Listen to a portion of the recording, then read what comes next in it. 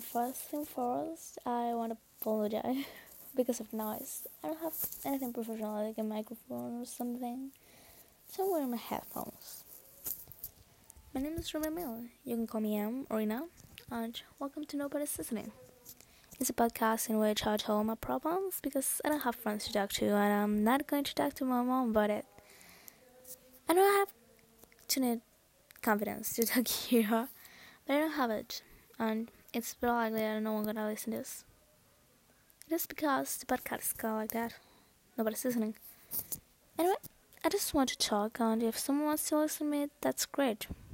I want to give my opinions about some issues, and I think I'm a girl had much to say. I just don't know how to say it, so I thought, why not make a podcast? It will be a good way to express myself.